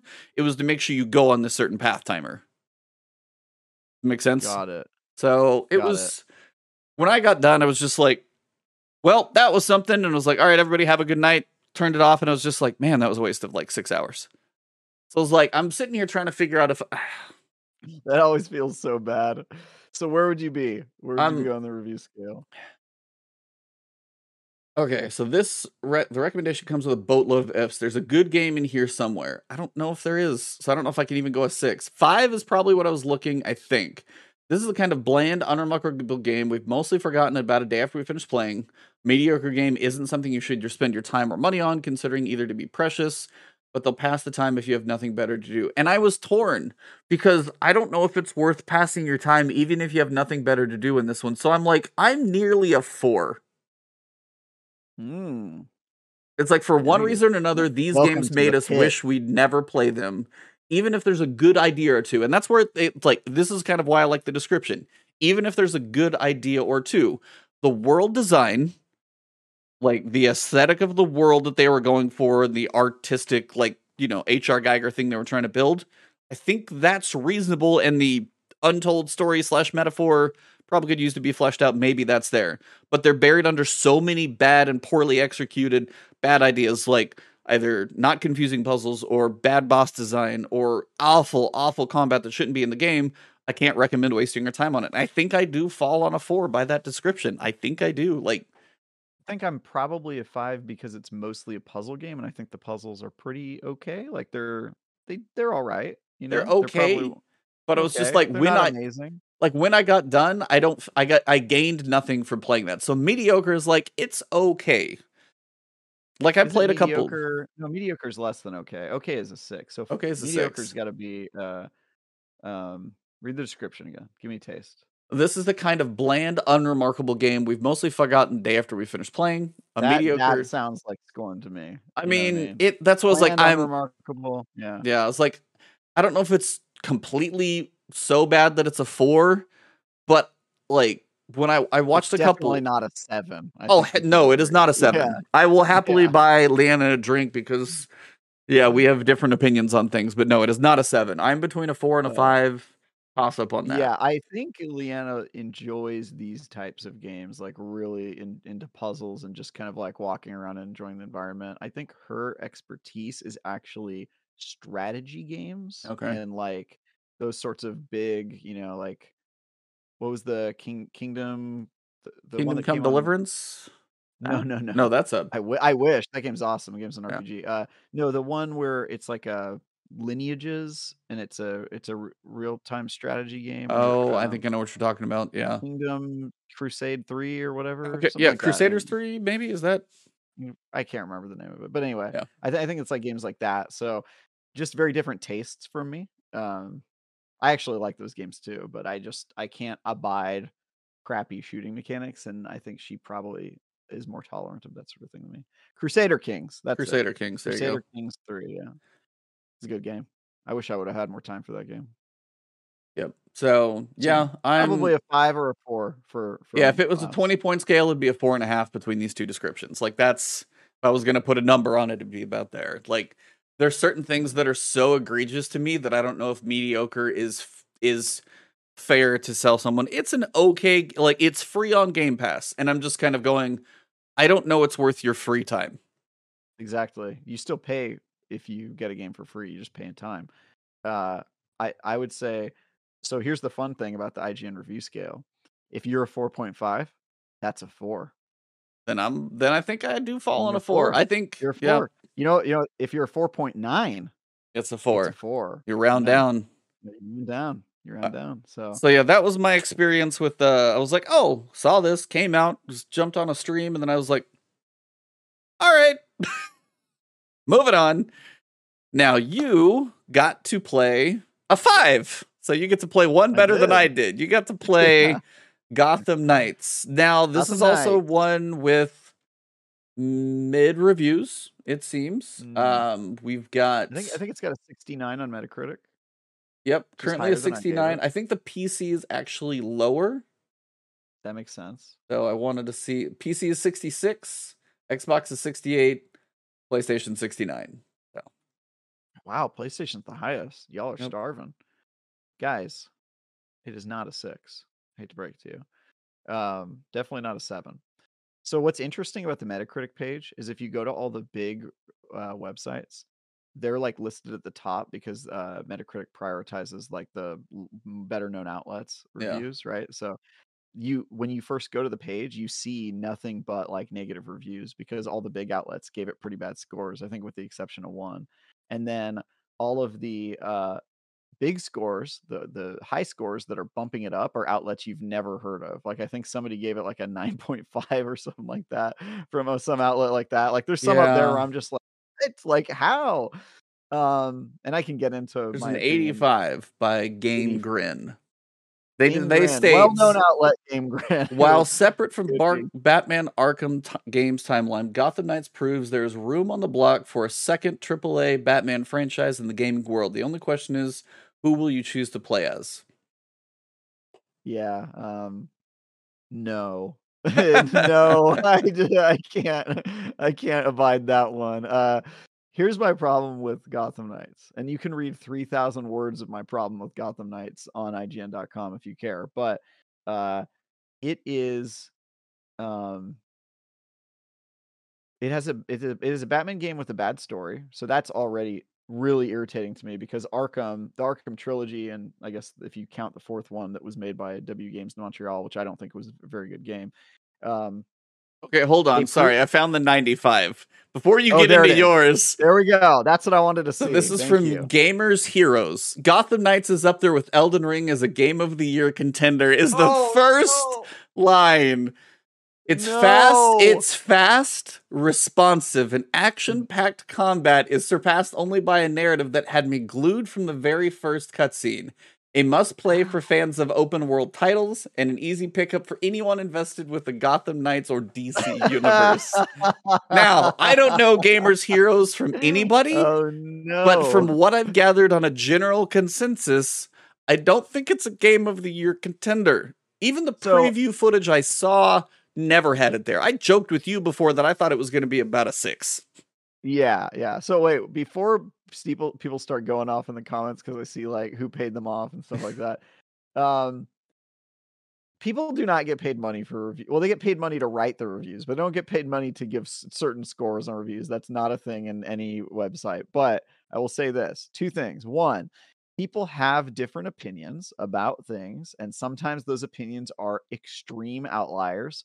And I find that the extreme outliers exist mostly at small outlets. The reason for that, there's less vetting, right? A lot of these people aren't even getting paid. I would bet you that this guy who wrote this review at Gaming Heroes is not getting paid. It might be his first review. It might Yeah. be that he's not very tenured. It might be that, there's a million reasons why somebody might give it a 9.5 and later regret it or whatever.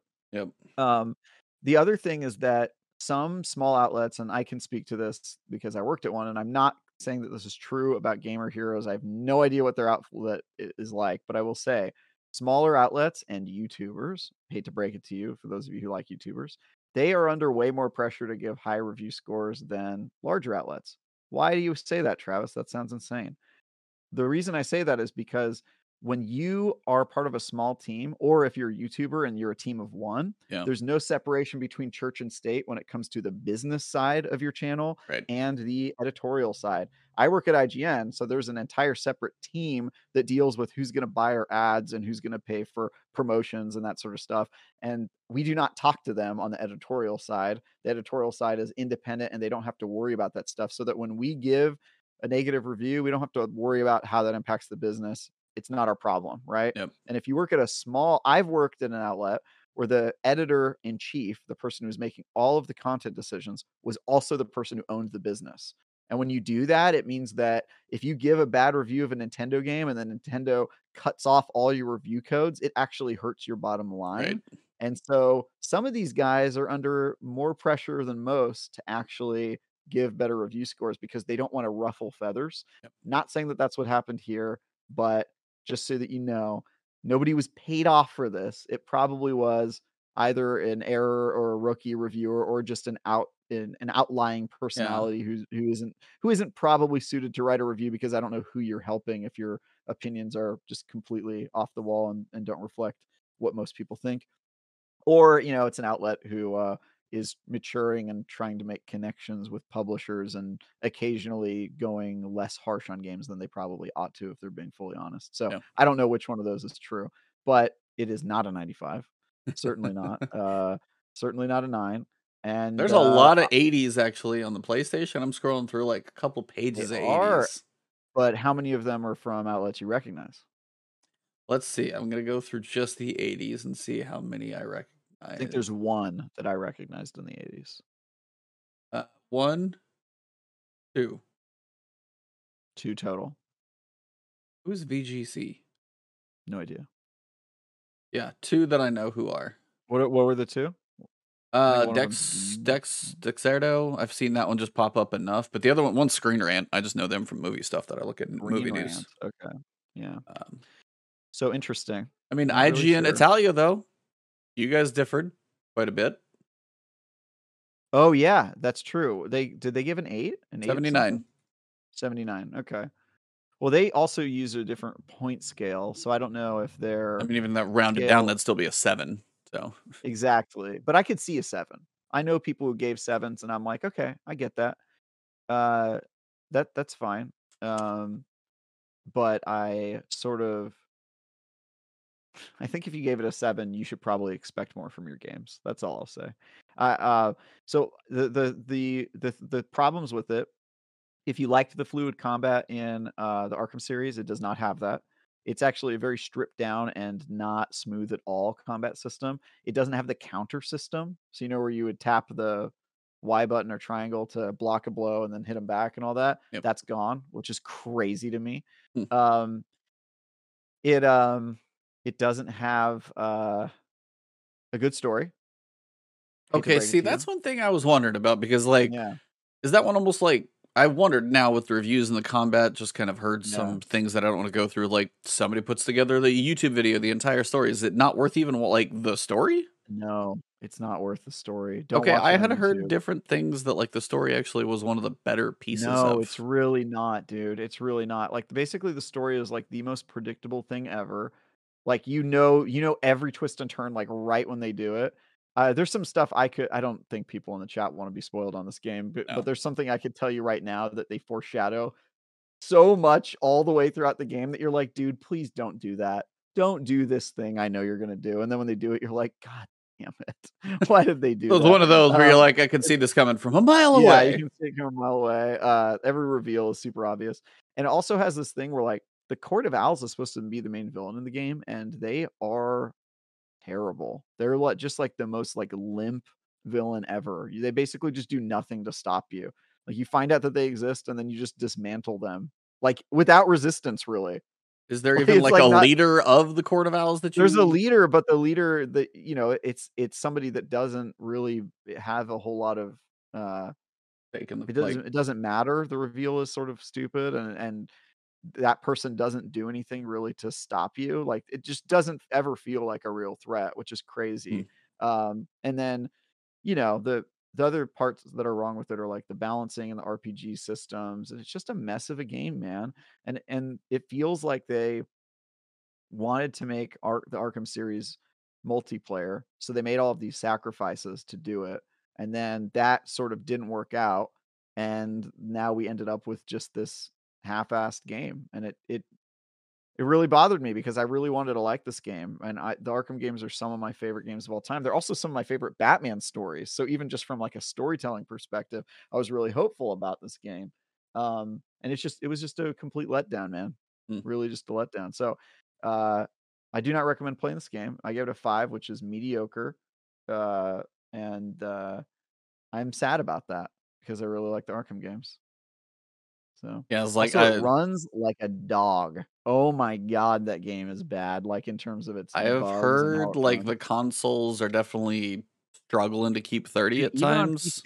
even at PC, it doesn't keep it 40 if you have a 2080 Ti like I do, it, I like, was won't like, stay well, at I mean, 40 even FPS. Paris Lily said he had a 4090 brand new card of you put that thing in Destiny, it's like 144, 1440, it just like runs like a champ. This, he said he struggled to have 60 consistently, like 50, 70, like it was not just even Yeah. locked 60 on damn near the best rig that you can put together right Yeah, now. and even if you are locked at that frame rate, even if you get close, it doesn't feel like you get close because it has really bad frame Hey, times. oh, like So frame yeah, pacing. The frame pacing, frame time, yeah, so, like, it'll look like it's 60, but then it'll hitch, Yep. and the game crashes all the time, Oh, so, like, good. when that like, I had this bug happen to me a couple times where the frame rate would drop into the teens for, like, 45 seconds, and then after 45 seconds, it would just crash, just like the game would just brick, and you'd have to just reload it. You're like, "Oh That's my god, dude, like, what is happening?" So, it's brutal, man. It sucks to see it, but, I think this was a tortured game. WB Games Montreal has not made a game since 2013, yeah. 9 years, and that was Arkham Origins, and I think the reason that it took them 9 years to get this game out the door is because whether it was they pivoted the game or they had to transition it off of the old consoles or whatever problems are going on, I think it was in development hell, and I think that it was do or die, have to get this game out this year, and unfortunately, I think it came out way before they should have released it, so I was like, that's some one of people like Origins, those I think Origins is pretty mid, personally. I think it's like a I hear it's 6. kind of the low of the 4. Like, even Yeah, people said, like, it's Arkham Knight definitely and lower, like, yeah. people like typically City or Asylum as usually one of their favorites. Knight, I feel like, was probably 3, but I always heard Origins was kind of like the weak one of it. Yeah, Origins is definitely the I weakest wanted one. to ask because, yeah, I was like, Skill Upset it, and Data Butcher in the chat was basically mentioning a whole gear system in this game. Yep. Like, you feel like this had a different vision and then they had to shift but still use what was somewhat there? I Like, it doesn't I feel think like I think not only did it have a separate vision for how it was supposed to be, I agree with the assessment, it's supposed to be a live service game. Obviously, I don't talk about that in my review because it's not my job to speculate when I'm yeah. assessing the quality of something, but, um, I think it still is a live service game, or at least I think it would have if today went better for them. You And the think reason today almost hurt I because think there's today something might coming in, I like, a think they month, right? There's the I 4 player? Yeah, but that's a separate mode, it's not part Yeah. of the campaign. I think there was a question mark on this game of and maybe live service and support, and I don't think that's gonna happen now. Maybe I'm wrong, maybe they'll stick with it and they'll have a comeback story. I don't think that's been WB's history with the games they put out. But the reason I think that is because there's this thing called the crime board where there are case files, and each of them are not related to the main story. There's the main story one right in the middle, but then there's extra boards and they have cases. And one is like, "Ooh, what's Harley Quinn up to? We have to stop her." And one is like, "Oh, what's Mr. Freeze up to? We have to stop him." And you're like, "Oh, this is interesting." These are basically strikes. They're multi-part Mhm. strikes where you go through like 4 or 5 different little strikes, and at the end you get a conclusion. And you're like, "Oh, cool." So they're like little mini side stories that other villains that we're trying to take down. Yeah. And at the very beginning, you get 2 of them. You get Harley Quinn and Mr. Freeze. And then later you get a third one, and you're like, "Oh, it's starting to happen. We're unlocking more." I won't spoil who the third one is, but it's pretty cool. And then they stop, and there's only 3 Uh, case files. And you're like, "Wait, what? There's only 3?" And then you see that there's a whole other board that has nothing on it. And so you're like, "Oh, like, yeah, they were planning on adding case that files to makes this game sense. and, like, making it so there was, like, new content posting up and on." And it no. I don't think that's gonna happen anymore, or if it did, I think it wasn't the plan, but I think people who write that it seems like a live service game, that's very astute. I also think, I think there is a 0% chance that this game was not developed with 4 players in mind, and I think that they had to cut it because it runs terribly, and I don't think that it could have handled it technically. But everything in the game, 4 playable characters, all the advertisements are 4 people standing Yeah. together, and the game's 2 players. That was It's always two-player co-op. It's crazy to me. yeah. That's So that one's kind of y striking that you couldn't have, like, the whole squad play together. And they are going to now put that in a month later, but but it's not it's a separate game mode that you pick from the main menu. right, it's not part of the It's not campaign, part of right. the campaign. I don't even know if you can bring your character into it. And in any case, like, I'll be honest, IGN gave me 4 copies for this game. Yeah, IGN thought it was a 4-player game. Everyone did. I yep. talked to Destin, he was like, "Hey, we're gonna do a live stream where you need you, me, and 2 other people." Like, we were planning, like, 4-player events for this game, and then we got the code, and I booted it up, and I was like, "Oh, I've got 4 people in line, let's start a party." And then we were like, "Wait, is this game 2-player?" We should have known that because it's on the website, and I think we covered that in IGN first, but just, like, no one involved in the review knew, and so it was just kind of a funny moment, but it's just bizarre that that game isn't 4-player. It really tickles me. It's kind of crazy. So, Hmm. Anyway, bad game. Yeah, I mean, there's a lot of reviews, but yeah, when you see the average between all 3 platforms is sub 70, it's just it's missing something. You said there can be outliers on both ends and stuff like that. I mean, there's a 49 on here who actually is one stage below you barely. Oh, there's a 40 on There's a PlayStation. 4. There's a 4 There's a from, I 4. think GameSpot, I think gave it a 4 out of 5 or I 4 don't, out of 10. I'm Yeah. missing what platforms. But yeah, it's like there's Yeah, there's ones that are lower than me. That yep. usually happens. I always come in thinking that I'm gonna be the harshest review, and then it turns out that somebody hated it more than me, which is always surprising. I gave, Postal 4 a 2, and I was like, "Oh, for sure, I'm the lowest review," and then GameSpot gave it a 1, and I I was like, mean, "You guys." I know. it probably should have been at that point, but yeah, it's Yeah. always tough. I don't know, I can't I need to reread what our definition of a 1 is, but I kind of remember it being like, this game basically doesn't function, and I don't think that that's true of Postal 4. It's just a really, really, really bad game, Hmm. but, yeah. Well, I will say on a positive note, I've also been playing Vampire Survivors. Nice. I That hear good game things. it's free on Game Pass, the early preview, and I think $3, right? It's $3 on Steam or something. yeah, it's like it officially launched 1.0 today, and it might be Yeah. $4 or $5 on Steam. If you want a fun, just twin stick with actually surprising amount of depth, I will be honest, like there's more to it Mm. than I thought there was. It is like worth every bit of $5 when other games out here are not. And it's like it's not always about the fancy world and all like, it's just a fun game. Yeah, I was like if you have a Steam Deck, it probably could not be made. There's probably not a better game for a Steam Deck than that. Like probably runs like a Nice. champ. Um I got 2 Steam Decks. I'm gonna play it twice. Vampires, yeah, that's a fun one that launched 1.0 today, so that was good. But Yeah, yeah, I I think mean, Brian Altano said that that was really 3.99. good. Yep. 3.99, $3. It's beautiful. Yeah, that is the easiest $4 you'll ever spend. And at first you're like, oh, this feels a little slow, and then after a few runs, you get into one where it's just like you have a lot of upgrades and chaos is going on, and it's just amazing and hilarious to watch at the same time. And there's a demo I played with Steam Neck Fest called Soulstone Survivors, which is like a kind of higher res version of Vampire Survivors. So if they can get the depth, because the demo only went so far, but if they can get the depth to that game that Vampire has, then that'll actually be a really fun one too. So. Yeah, that's cool. Well, that is all I got, Uh, man. yeah, I'll pitch, I also reviewed a game a couple weeks ago that went live on Monday, Hmm. A Plague Tale Requiem, That's right. I've heard which better things. yeah, I haven't played the first one. I still want to kind of work through you that before should I play jump the into that. first one. It will surprise you. So, it was made by a very small studio that got backing from, like, a 3rd tier publisher, uh, what is it? Home Focus Home Interactive. Oh yeah, yeah, okay, Yeah, which, they make all the weird games that are, like, clearly, like, shoestring budget. But what's cool is that they're trying to sort of they said they were inspired by, like, Naughty Dog and Last of Us and that sort of stuff, and it plays very much like that sort of game, but with a much more kind of, humble budget and design. The first one's very cool. It gets really weird, and then the sequel goes, "Hey, did you think the first one was weird? Buckle up, boyos. We're going extra weird on this one." It's quite fun. I gave it an 8 out of 10, which is great. And I had a lot of fun playing that game. nice. Um, I've heard but pretty yeah, solid stuff about that one. that one's really good. And then I've got some other stuff coming up I can't talk about. And my next review is Ghostbusters Spirits Unleashed, Oh, which that I one's was out, right? actually that one is out, so I was supposed to get my review up before the game came out, Yeah. but the day I started reviewing it, somebody at IGN had, personal life stuff they had to take care of, and I had to step in to review Gotham Knights. I was not originally slated for that review. That's So okay.